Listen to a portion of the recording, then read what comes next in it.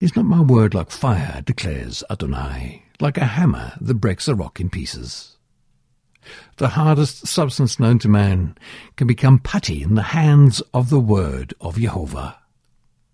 Hi, I'm Dudley Anderson with Following the Cloud. At school, I was taught that the hardest substance known to man was the diamond. Well, I beg to differ. I believe the hardest substance known to man is not a physical material. The hardest substance known to man is the very heart of man himself. Because of the hardness of heart, wars have been fought. Because of the hardness of heart, men and women have missed out on Jehovah's call to ministry. Because of the hardness of heart, men and women have rejected the love of Jehovah and die in sin. Because of the hardness of heart, blissful marriages have ended up in divorce. I once knew a couple who had been married for several years, and the husband fell in love with another woman. It's the age-old story of a strong marriage being shipwrecked by tainted love. The young man thought that he loved his wife, but when opportunity presented itself, he found himself in the arms of another. This was, however, a genuine love that he felt for the other woman, but it was wrong love. It wasn't long before his secret was revealed, and the deluded husband found himself face to face with his distraught wife. He repented, but sadly their hearts had become hardened. Gradually their marriage flagged amidst much pain and confusion, and the two came to the point of divorce. However, as followers of Yeshua, indeed this does happen to believers, they both knew that divorce was not an option. One day, as they were discussing separation, they paused and looked into each other's eyes. Just then, the word of Yehovah came through to them, and Jehovah's word did what it always does best. It shattered their hardened hearts like a hammer that shatters a rock in pieces. Yehovah is love, and whoever abides in love abides in Yehovah.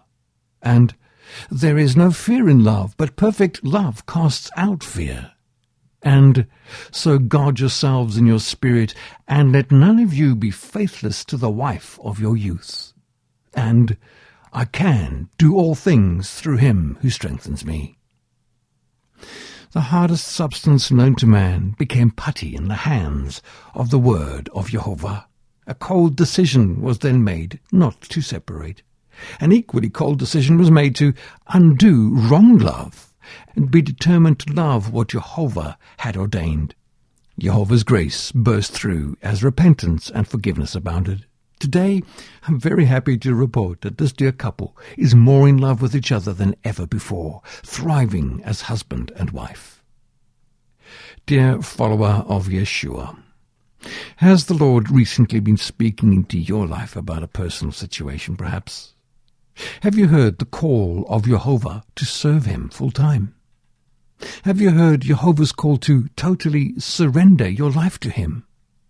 Have you sensed the nudge of Ruach to witness to a friend or a colleague?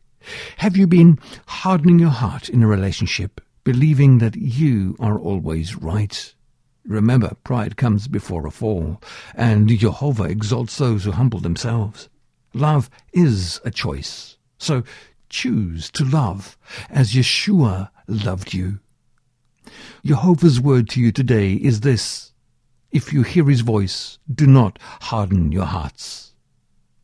See, Jehovah looks at the heart and not the hands. Whatever you do, don't allow your heart to become hardened. Following the Cloud is keeping your eyes on Yeshua and your heart soft. If this has in any way touched your heart today, then I'd like to pray with you. Don't give up. Look up with me and let's pray. Dear Adonai, I'm so sorry for the times in my life that I've hardened my heart towards your calling upon me. I'm also so sorry that I've hardened my heart towards other people, especially those closest to me. I repent in the name of Yeshua. Your word has smashed my hardened heart. Today, I choose to open up my heart towards your perfect love and soften my attitude towards others.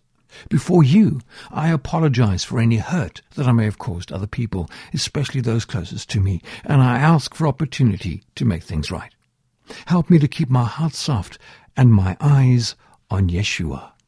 Amen. Now, if you prayed that with me, I'd dearly like to pray with you.